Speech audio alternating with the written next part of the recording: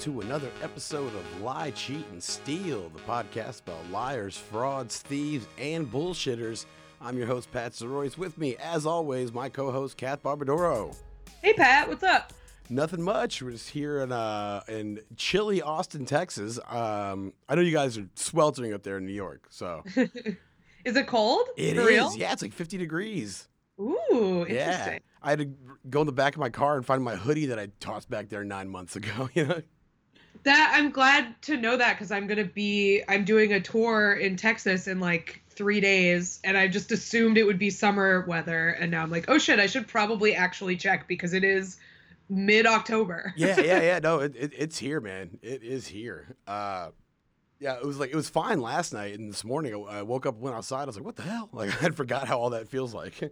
Yeah, I feel like in Texas too, it's like the difference, like one day will be 40 degrees different than the next day. Like it's very quick. Yeah. It's very weird. I think we have some 70-degree days coming back up on the horizon, but as exciting as it is, this weather talk is getting a little out of control. Are you on the road right now, or are you still in New York? I'm still in New York. I'm leaving on Sunday, and I'm going to be in Austin, Oklahoma City, Dallas, and Houston. So Man, pretty pumped. Pretty pumped. All right. Yeah, so we're here in Permanent Record Studios. They got our logo up on the screen behind us. There's no cameras going or anything, but boy, do I feel official. Hell yeah. Yeah. Very legit. Yeah, Awesome. very legit. So I was telling you before we started, today is a good guy episode. For those who listen to the podcast, listen to the cast, for a while now. Every now and then we have a good guy episode. Yeah, I mean, we do scams, but like we're not necessarily anti-scam on principle. There are some people who maybe deserve to be scammed, or certain kinds of scams that make the world a better place, perhaps. Yes, and that's where we're at today, Kath. So this one is really interesting. I've never heard of this before, so I was going to kind of get right into it. This actually takes place in New York. So okay, I'm going to set the scene. This one's a little historical here. So here we go, guys. Getting the way back machine here. All right, the year is 1976. You're in New York City. All right. You walk to the newsstand to buy a 3-cent coffee and a copy of every New Yorker's favorite publication, The Village Voice. Sure. Yeah, now as you're flipping through the issue, you decide to take a gander at the classified ads. It's the 70s. You see ads for the usual fare. I'm thinking lava lamps, Nehru jackets, that Farrah Fawcett poster, it's regular stuff. Then a small nondescript ad catches your eye in the pet section. It reads as... Hold on. The Village Voice had a pet section. A pet section of the classified ads. Okay. Yeah, for people seeking and providing animal companions. Yes, right. yeah. Funny companion. That's a weird word that we would use here. So this is what popped up. You're gonna see this, okay? It says cat house for dogs. Okay. Yeah, cat so house. It's a dog brothel. Yes. Okay. It says featuring a savory selection of hot bitches. Ew. It gets better. It's also the 70s. I didn't know yet. That's true. Yeah. From pedigree, Fifi the French poodle, to mutts, Lady the Tramp. Handler and vets on duty, stud and photo service available. No weirdos, please. And then it says, dogs. Please, no creeps at our dog. Yeah. Dogs only, it says, by appointment. So, yeah, that's what the ad says. Now, I should mention that in this, you are Al Goldstein, the owner of Midnight Blue. That's New York's first late-night TV sex show that airs on Manhattan's Channel J. Okay. Yeah. So I can definitely see that, like 70s New York, also the history of public access in New York. This all tracks. Of course, yeah. Like gross, weird show about sex on there. Yeah. It's on brand. Yeah, for sure. Now you were certain that you had filmed every variety of perversion that the Big Apple had to offer, but it is now clear that you were mistaken. So you run back to your office, all right, and you call the number listed in the ad. A man answers and says that he would be absolutely thrilled if you were to come down and film a piece on his canine brothel. You set a date, and oh, brother, you are not disappointed, okay? Your crew arrives at a loft in Greenwich Village, where about a dozen New Yorkers and their dogs have gathered for what the brothel owner calls the meet and greet stage. All right, making sure everyone feels comfortable. Yeah. There's a lot of butt sniffing. This is where he says the dog clients meet their potential mates and choose who is to their liking. So the owners of the client dogs sit around on big couches sipping champagne and laughing and talking amongst themselves as the dogs get to know each other. All right, so this is a classy affair. Yes, yeah, very classy affair. After a short time, the female dogs are given a drug via a piece of cheese that they say induces heat. All right? Now, before long, the action is officially started. All right? Nobody's really doing anything, though. It's just one dog in particular, though, was like just furiously humping everything, like air, humans, whatever, right? And your crew, being the disgusting people they are, waste no time. They actually get on all fours and they film from a downward angle these dogs running around. It's really actually not doing anything. They're just kind of running around being dogs, but they're filming this. Right. And, well, you gotta get the footage. You have a show to produce. Yeah, you got to roll the footage. How many times have we come in here and been like, well, we got to say whatever it is we wrote down. We have to. Exactly. Yeah. So the show must go on, even if the dogs are not fucking. Yeah. A sentence as old as time itself. So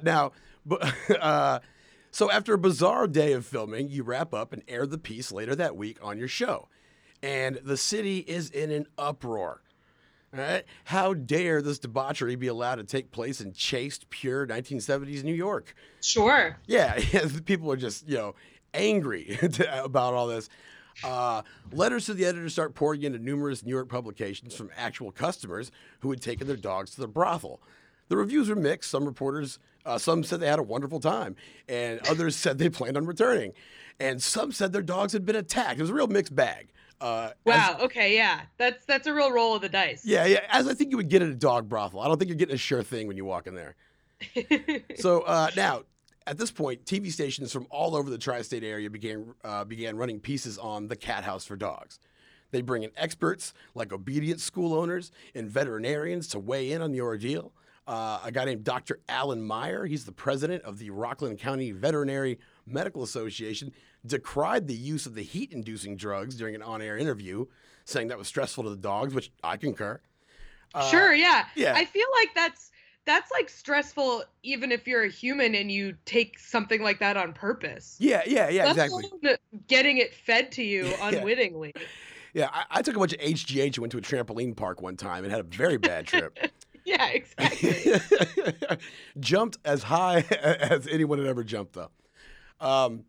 So now at this point, the local ABC affiliate, WABC, soon seizes on the story.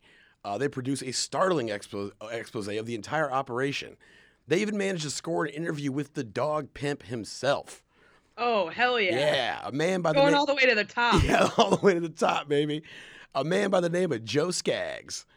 Oh, perfect name, too, for someone. Name. Yeah. Hi, my name is Joe Skaggs, and I run a dog whorehouse. So Joe was a tall man who seemed a bit fashion conscious. He wore a fedora and a fur coat. A little off color doing a dog brothel to wear a fur coat. That's just me, though. Yeah, that's a little offensive. Yeah, and even had pale yellow sunglasses. And he talked about... Didn't everyone in the 1970s have pale yellow sunglasses? Yes, though? yeah, the president had on pale. Yeah, God was staring down at the world through a pair of pale yellow sunglasses in the 70s. Right. So he talked about all the other dog-related services available to the dogs of wealthy New Yorkers. He's like, we have a huge dog population. I mean, you can take your dog to a dog park or a dog restaurant. I mean, why wouldn't you give your pooch the chance to be sexually satisfied by an experienced canine sex worker? All right, is a question that he asked the media. And he seemed like bewildered by the shock and outrage that his venture was causing. It's a pretty cool interview. He's pretty aloof, yeah. He also looks like the prison mugshot of Tim Allen. Yeah. Okay. So now WABC publishes the piece as a documentary entitled "It's a Dog's Life." It's a hard-hitting piece of journalism that would eventually be nominated for and go on to win Emmy for Best Local News Piece. Oh, wow. Yeah. I feel like that's very cool, but I do feel like New York is really like they have like kind of an advantage because their local news is like they have so many more weirdos to report on. Yeah, yeah, You know, of course. like that seems like a little unfair, especially 1970s New York. Yeah, but yeah, 70s New that York. said, good for them. Yeah. So yeah, it goes on. It wins the Emmy, and it was instantly regarded as a hard-hitting expose of animal cruelty.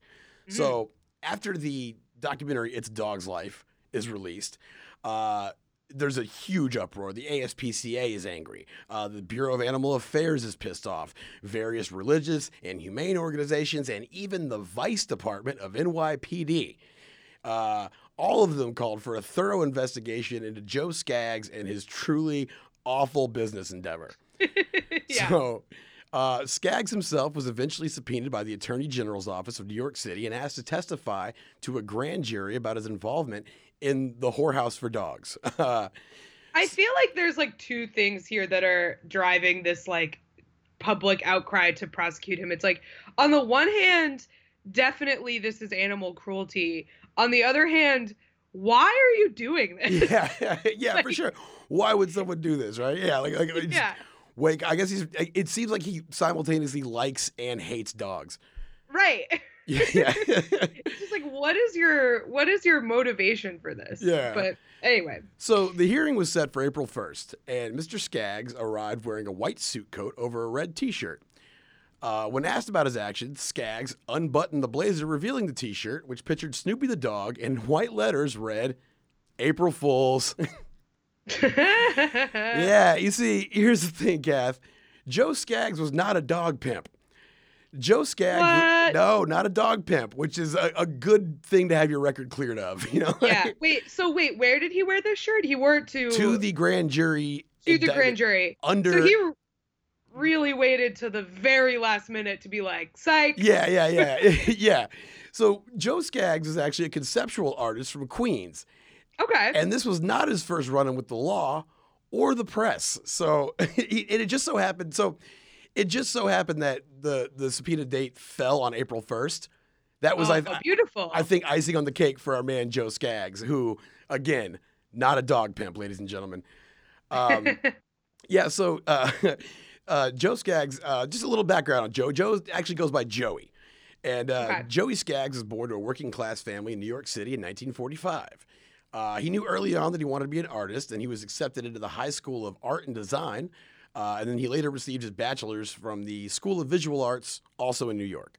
Okay, yeah. So this is just like a cool, funny artist hippie guy. Yeah, exactly. He had a bunch of his friends come over, and they just we'll get to that in a second. So he as a young man, he made his way to Manhattan to pursue a career as a traditional artist and painter. He tried it. He didn't like the grind. He gained very little satisfaction from that endeavor. The idea of waiting for a gallery to show his art to maybe 100 people bored him, and he always wondered about what ways he could reach a wider audience in a much faster way. Yeah. Yeah, so the 1960s would actually grant him that wish in two very strange ways. That would be the advent of television news media, or the proliferation of it, and the Vietnam War. Joey and his collective of artist friends were staunchly anti-war activists. The hippie movement was in the full swing by the time Joe was in his early 20s. He was born in 45. By the time he was 23, 24, it was the late 60s. So it was in full motion at that point. Exactly. He's like square in the baby boomer generation. Yes, exactly.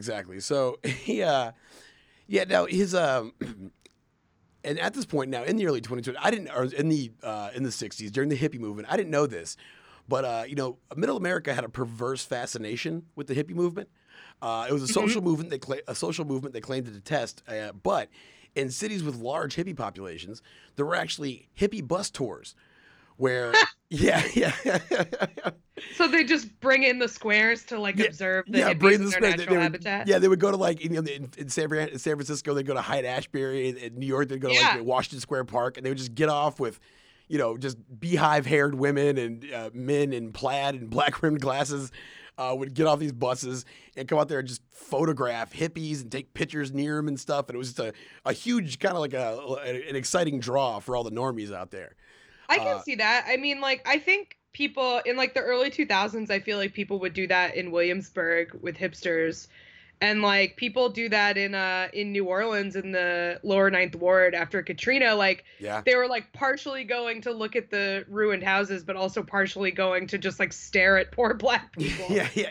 So, there's a perverse fascination. White normies love to just like rubberneck at subcultures they don't understand. Oh yeah, for sure. I just unrelated. Somebody shared this on the internet the other day. It was like a news piece from the early 2000s. Oh, and by the way, the early 2000s, I remember there was a website called LATFH. Look at this fucking hipster. Yeah. Yeah, and it was just like, hipsters out in the wild. Yeah, that was fun. But yeah, somebody shared one the other day. It was a local news piece, and it like showed a bunch of emo kids, and it was like, what you're seeing here are emo scene kids. They have bizarre hairstyles, listen to emotional music, and double lip piercings. But is there a darker side? No, there's not. Yeah, there's really not. They would like to think there is, but it turns out there wasn't. Exactly, yeah. All those people work for fucking like consulting firms now. Yeah. There's no darker side. Don't worry. Yeah, for sure. Yeah, you don't even know they had that phase until you go far back in their Facebook, and you're like, what the hell? Right. Yeah. So Joe saw this and just kind of thought it was bizarre that people are saying they hate the long hairs. They don't like the hippies, but here you are just gawking at them. So in 1968, Joe rented a fleet of charter buses and drove dozens of hippies into his home borough of Queens. Amazing. Yeah. They called it the Hippie Bus Tour, and they poured off the buses carrying maps and cameras, and they snapped photos of Queens residents mowing their lawns and eating at diners. The reaction was immediate and visceral. People running around shouting, "We're being invaded!" was what they. So I'm guessing like part of the bit here is that Queens was not full of hippies.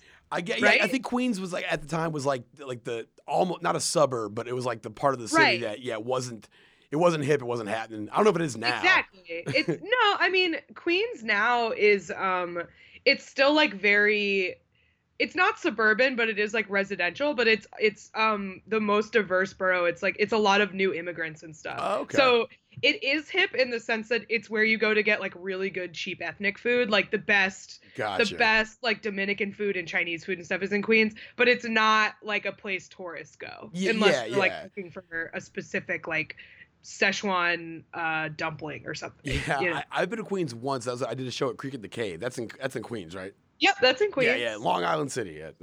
Yep, yeah. That's like the very bottom little tip of it. Yeah, also Queens, my only exposure to that before that was 50 Cent, who was from the south side of Jamaica, Queens. Okay. Yeah, as stated several times on the G Unit album. My exposure to Queens was from the classic sitcom The King of Queens. Yes, King of Queens. How can you forget that?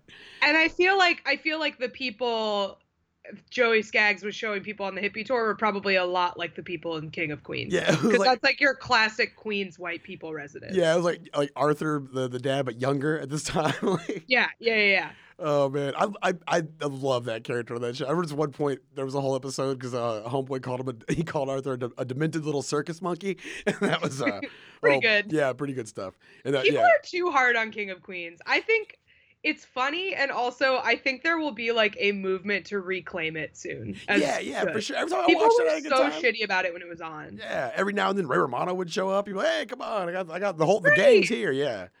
Oh man. So the press coverage on this was like instantaneous. Like reporters made it out there. I think he took several because there's a lot of pictures and there's a lot of video, and I think that it was like more than just that one day because this wasn't like today where everybody had their phones out and shit. So it wasn't a phone in sight, just people living from the moment, fleeing a van full of hippies, unloading into their neighborhood. So, but Joe noticed that, or Joey, I keep calling him Joe, but Joey, because that's what he goes by.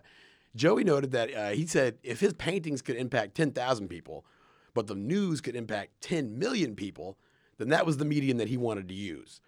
So he really started like messing with the media and really kind of taking it. And people still get hoaxed all the time and still get fooled, but back then it was like way easier because I just think that like the amount of fact checking that could go in, or you couldn't readily look things up. I just think it was a little easier to get away with these large scale hoaxes, Yeah, I think it's like sort of it sort of cuts both ways, right? Because like it's a lot easier now to sort of propagate like like fake news and stuff like that. Like if you have like an agenda, it can be easy to spread like false information now. Yeah. But like because like information spreads more quickly, but at the same time, like people are generally less gullible and less sort of like less willing to just take things at face value than they used to be, because like the conveyance of information used to be so centralized. So it's like, okay, if the news is saying this guy is legit, then he must be legit. Like all you need to do is convince like the one dumb person who is trying to get segments produced for the news, and then you're in. Then you're golden. Yeah, of course. And we're gonna get back at I'll mention ABC again because they come in, because ABC took the ball and ran with that fucking dog brothel. Yeah, like they won an Emmy off that dog brothel. And but so Joe, he really started to like use like the media to his advantage to get his pieces out there. He started doing yearly mock crucifixions on Easter, where he would build a decaying Christ sculpture made from trash that he would attempt to then walk the crucifix with the trash Jesus on it up to the steps of a church. He did this every year for like 3 years. Every time it was met with like violent resistance. Like, sure. New York Catholics. I mean, it's Queens in the 70s. I can just imagine there was a lot of hairy-chested men just furious about what was happening right then. Yeah, no question. But this is actually really cool. And I was like, sometimes like performance art stuff, it's like, oh, okay, yeah, you're definitely throwing shit at that painting. Like I get it, I guess. But this was actually really cool to me. So they would run, and he would try to get the thing up to the steps of the church. They would run and besiege it and start ripping this trash Christ statue to pieces. Right. Joe would run off and dive in a cab and get the hell out of there before he got his ass beat. And he said what he just did was he successfully reenacted the scene of the crucifixion from 2,000 years ago, casting the religious right in Queens as the Romans as they tore Jesus to shreds. Yeah, definitely. Yeah, this guy rules. Yeah, this guy's pretty dope. Now, I agree with you that like performance art is sometimes really like corny and lame, but I feel like the thing that saves it for being corny and lame is if you have a sense of humor, and this guy clearly does. Yeah, that's we're gonna find that this dude has a hell of a sense of humor. But that's the thing, kind of. Yeah, like when you see, I used to work run the door at Spider House when they had the poetry slam open mic, and like, man, it's like you're rhyming. You can have so much fun up there. It's like such a serious thing, and like so solemn. Yeah, I used to always joke about, this slam poetry makes me disagree with things that I agree with. Like I completely agree with everything you're saying, but also you've been doing the same poem for 3 weeks. I know you got to try it and get it right, but at this point, I'm just like, you know what? Maybe the patriarchy was right about you, bro. Anyway, so now in 1969, to protest the Vietnam War, he did something pretty interesting. He placed a Vietnamese nativity scene. It was around Christmas. He placed a Vietnamese nativity scene in Washington Square Park, and then him and his friends dressed as American soldiers and burned it to the ground. So. Pretty powerful statement, Classic 60s, 70s performance art happening. Yeah. So the police were called, and him and his co-conspirators were arrested, and there was plenty of coverage in the paper. But instead of the headline reading "Artists Protest War," it instead read "Hippies Arrested for Littering." Yeah, of course. Yeah, and Joey was like, he's in an interview. He was just like, I was like, man, that's not at all what I was trying to protest. They know that wasn't what I was trying to protest. They know I wasn't out there just littering. They do that. So it was this jarring misstatement of the facts that gave Joe his new and never-ending target, the American news media. And he decided he was going to plot his revenge on the American news media against the worst inclinations of them, to not fact check. Because basically, so he walked out of the New York Attorney General's office following his hearing for the dog brothel. And there's reporters outside, and he gleefully pointed out how the media was so starved for a story that they chose to believe an obvious and insane lie. Like, of course there's not a dog brothel. Of course they're not giving a heat-inducing drug to these dogs and pieces of cheese. Like, it was all just his buddies and his friends sitting there, like, with their dogs. Right. And that one dog just happened to start humping everything. And like, right. They just sort of got lucky. Yeah, exactly. Yeah, exactly. Yeah, that dog definitely got lucky. But yeah, so So yeah, he said he was like, "Yo, had anybody done like one iota of fact checking, they would have uncovered the truth, but no one did." WABC, who again won an Emmy for their coverage of the story, said that Joey was just lying to avoid persecution, like, that he really was a dog brothel owner, and it is real. God damn it! Yeah. It's real to me. God damn it! Now, I can't find any evidence of them releasing any statement to the contrary of this. So as far as I'm concerned, their official statements on the books still is that Joey Skaggs is a dog brothel owner and was lying to avoid persecution. There's a detail that I didn't really quite fit into that, but all of the reviews were completely fabricated. I went there, my dog got bit. I went there, my dog got laid. All of that was completely made up. He just wrote into the editor. It was all his friends and then they had a number and people started calling, would call the number, and so he wanted to give it like a little bit of an injection to make it go a little longer. So he says that what he did was they released a statement saying, "Hey, look, nobody is having sex with the dogs at this brothel, okay? It's not happening. Quit talking about it. Nobody's having sex with dogs." And of course, that's not what people hear. They hear, people are having sex with dogs at this brothel. So that became the centerpiece of the discussion of the story for the couple weeks. Not is this real, but are people having sex with dogs at this brothel? It's that tweet that's like, my not involved in human trafficking t-shirt is raising a lot of questions that the shirt was supposed to answer. Yeah. For sure. Yeah, exactly. So Joey, he didn't stop there.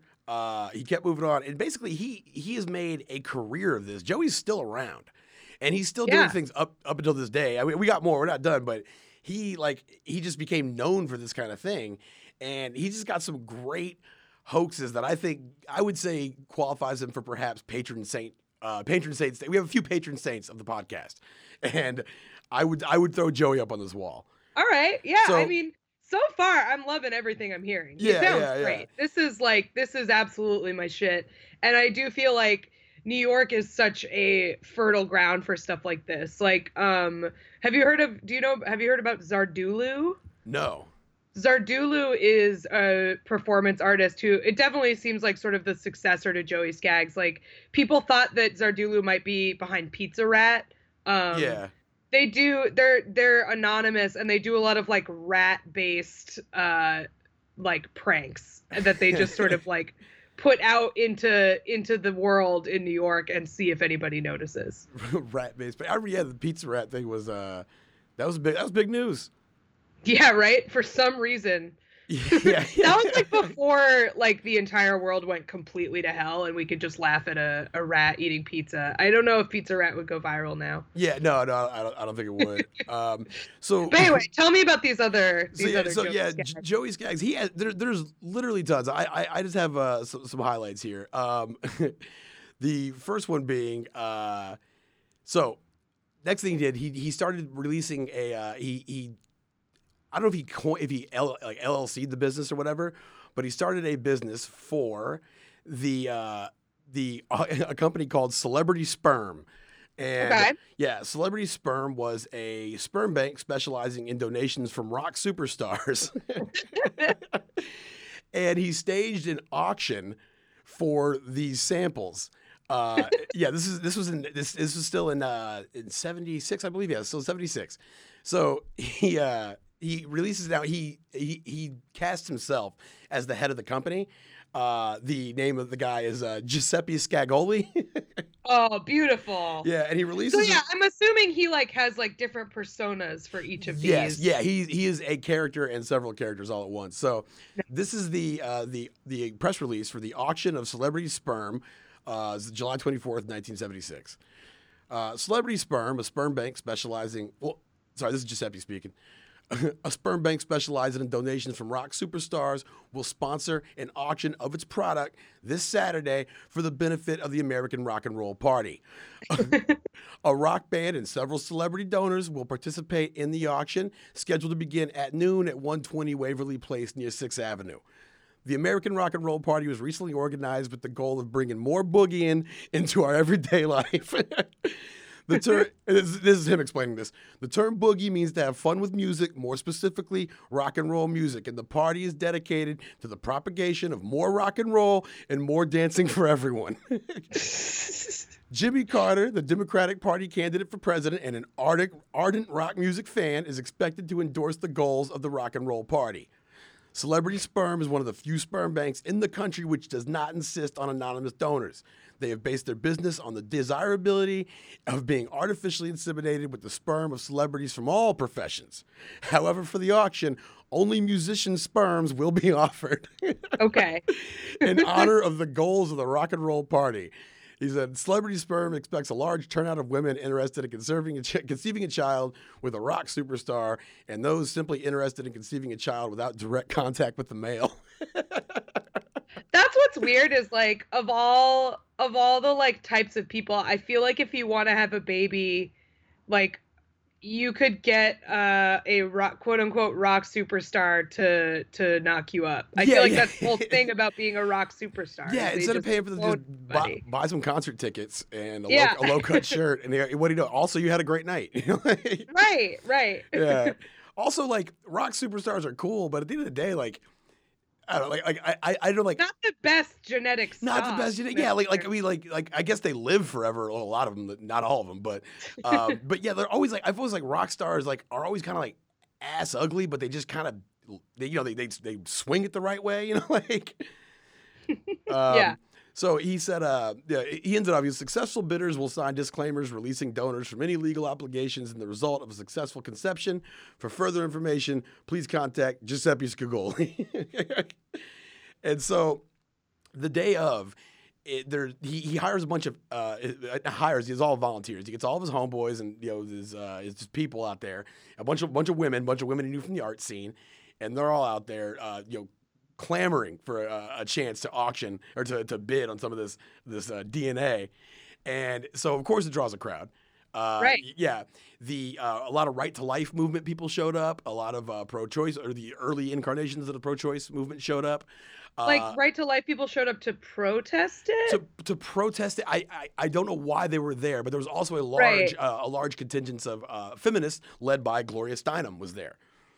Okay. Yeah. So also weird. Don't know who's mad about what, but okay. I think this would be like how do you put it? Like your women don't just want sperm from rock stars. We want other things. I guess might have been her angle. But yeah, I have no idea. Yeah. I have no idea. So now the bogus crowd, though, like I said, it did draw a real crowd. Passerbys mingled with the actors, as did the police, trying to control the group, while the customers waited to be allowed into the facility. Feminist picketers started a heated discussion with the right to lifers. The priest picked an argument with a police officer. There was a priest there. And when the timing was right, Scagoli appeared with his lawyer to announce that there would be no auction because the sperm had been stolen in the middle of the night. Oh, this rules. And the detectives were working on the case. So rather than an auction, there was to be an impromptu press conference. And Scagoli emerged, just Scagoli'd head to toe. And it said that it had actually not just been stolen, it had been stolen and held ransom. And he read off of like a classic ransom note, like with all the things. Oh, that's so funny. And this is the note. Greetings, groupies. Caught you with your pants down. A sperm in the hand is worth $1 million in a Swiss bank, and that's what it'll cost you. More to come. That's so good. Signed, Abby. Now, Scagoli speculated that it was probably Abby Hoffman who was in hiding at the time. Yeah. So the crowd was outraged. Women clients were dismayed to have lost this opportunity. There was a psychiatrist there who stepped forward to articulate the case of a young patient who never knew her real father. A reward was offered for the return of the sperm of a rock star named Norman by his girlfriend. And Scagoli apologized to the group and promised there would be more sperm donated soon. We're working on it. Everyone we're working on it right now. Yeah, everybody just be quiet. So the police moved in to disperse the crowd, and there were no arrests. The sperm bank, however, did receive hundreds of calls from wannabe recipients and from the media around the country. Ultimately, the piece was televised on both cable and on national TV. The aborted sperm bank auction was featured on many radio shows, in Miss Magazine, and in music industry trade publications. And Gloria Steinem. People are so dumb. Yeah, so fucking stupid. Gloria Steinem, not knowing it was a hoax, awarded the Celebrity Sperm Bank, along with Skaggs' Cat House for Dogs, perpetrated the same year, the Earl Butz Award for bad taste on an NBC special in 1976 called The Year That Was. So wow, so she picked out the two things that, like, I'm assuming she didn't realize they were related. Well, I think they did now in retrospect, and they won at the end of the year. They won this award called the Earl Butz Award for bad taste on an NBC special. But so when they gave that award, did they know it was a hoax? I think at this point they did. At this point it had been confirmed. So they were just like saying like, "Hey, buddy, that was in bad taste." Hell no, I disagree with that. Yeah, I disagree wholeheartedly. How dare you? I'm not gonna say it was in great taste because that's kind of gross, but you know. So Skaggs did call Miss Steinem to let her know they're both hoaxes. She never issued a retraction. See, so she didn't. Yeah, she didn't. Now, yeah. This part I am reading from JoeySkaggs.com. He has a detailed thing on each one. So got it. Yeah. So yeah, he said so, So he talked to her and was like, "Hey, those were fake," and she just didn't take it back. Yeah, no, they just didn't take it back. Now, he said that the purpose of this hoax was to satirize the possibilities inherent in our advanced medical technology. It also satirized the media's interest in sexual news items, which is true. If anything that has a sexual connotation to it, they run with it, you know? Yeah, sex sells for sure. It was like in the Wire, and that thing where they faked the serial killer in season 4, and he was like, "Look, it's definitely not a sexual thing." He just said that, and I just ran with it. You know? So, so at this point, the hoax did predate by several years the Repository for Germinal Choice, through which a group of Nobel Prize-winning scientists donated sperm to inseminate super bright young women to breed geniuses. That was a whole other thing. So he actually kind of called that. Yeah. Yeah. So, moving down the line, the dude just kind of kept it up, man. He went throughout the 80s. He made it on several, like, of those, what do you call them?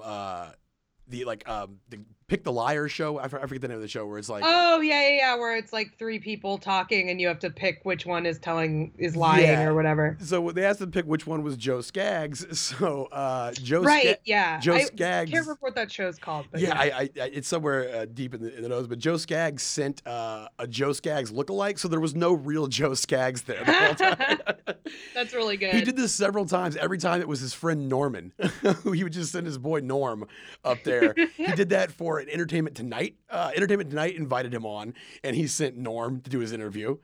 Nice. Now, he came with, so there's so many, and I recommend going check it out. I was running out of time here, but one of the ones that I thought was hilarious was in the 90s, he, during the O.J. Simpson trial, he popped back on the scene with a something called the Solomon Project.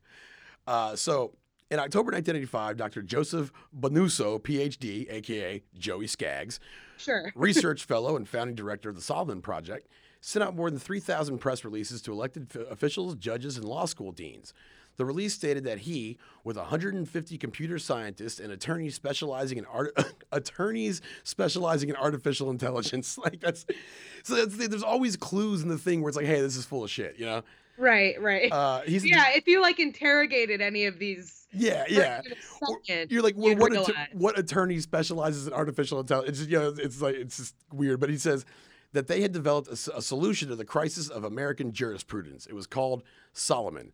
He said, our legal system was created by guys with buckles on their shoes and curly powdered wigs. It doesn't work anymore. I am personally outraged by the fact that criminal and civil court cases are played out before our very eyes as though they were sporting matches. The truth is the truth no longer provides the key to justice. So taking that viewpoint, he said that he had made a computer program running on a set of supercomputers that would deliberate on the facts and evidence of a case and deliver a definitive verdict, eliminating the need for juries and radically reducing the role of judges. All witnesses, lawyers, and judges would be subjected to voice stress analysis and polygraph telemetry to assure their honesty. This would eliminate the justice robot. The justice robot. I am here for justice. This would eliminate any inequity in the courtroom due to race, sex, religion, or financial standing. Finally, there would be justice for all. The press release was on a letterhead designed to look like it was affiliated with New York University Law School, and it explained that Solomon had successfully retried some highly visible recent legal cases, including Mike Tyson, William Kennedy Smith, and Rodney King, and it was poised to retry the O.J. Simpson case. O.J.'s lengthy criminal trial had just ended with O.J.'s acquittal. The purpose of the press release was to solicit comments from highly respected legal pundits. November 8, Dr. Bonuso, a.k.a. Joey Skaggs, sent a second press release titled "Here Comes the Judge," announcing a 15-city demonstration tour. He sent the third press release in 1995 announcing that Solomon had found O.J. Simpson guilty. And that was wow. Yeah, and he just goes on throughout the 90s, and he's still active. So just some other things before we get out of here. Things he went on TV saying that he was selling a line of fish condos that you could put in your house to satirize gentrification. He started a militant action group called Walk Right that enforced proper walking habits among pedestrians. Okay, that one I want to be real. Yes, yeah. Also, he started in 1986 the Fat Squad. Skaggs played Joe Bones, the founder of a disciplinarian diet program where muscle men watch customers 24 hours a day to make sure they stuck to their diets. And every year since 1986 up until this year, he has announced the annual April Fool's Day parade. That has never happened. And several news outlets report on it every year, and it just doesn't happen. Recently, as 2018, Joey Skaggs had, and instead of his 33rd annual April Fool's Day parade, he actually featured a mockery of Trump's proposed military parade with Donald Trump lookalikes carrying an arsenal of toy weapons. They were joined by North Korean rocket man Kim Jong-un, and he rode down Fifth Avenue on a bicycle with a giant fake rocket on the back of it. So he's still... Okay, so... he's maybe lost his edge. He's lost his edge a little bit, yeah. But I still look. He's done enough. We're gonna let him do his Trump parade, and we love him for it. Yes, he's he has the pedigree. So. Yeah, and if you're in New York, I mean, check him out. He owns the Earlville Opera House, which is now a thriving performance and exhibition center, and he also organizes the New York Avant-Garde Festival.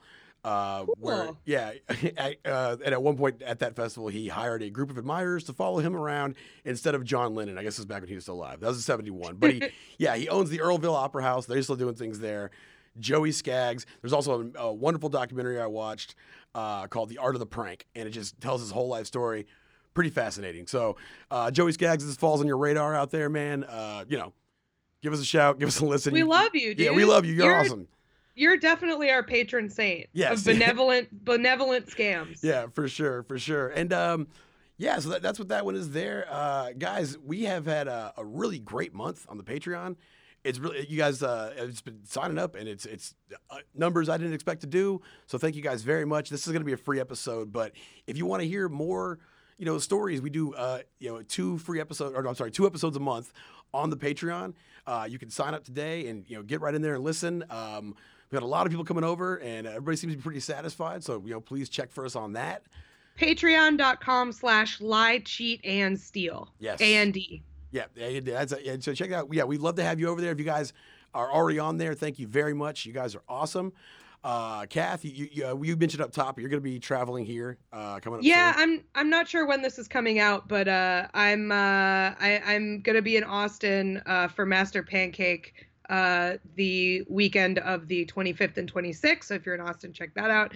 I have a bunch of stand-up dates. I'm going to be opening for Patton Oswalt in November. November 7th, Indianapolis, November 8th, Baltimore, I think. Nice.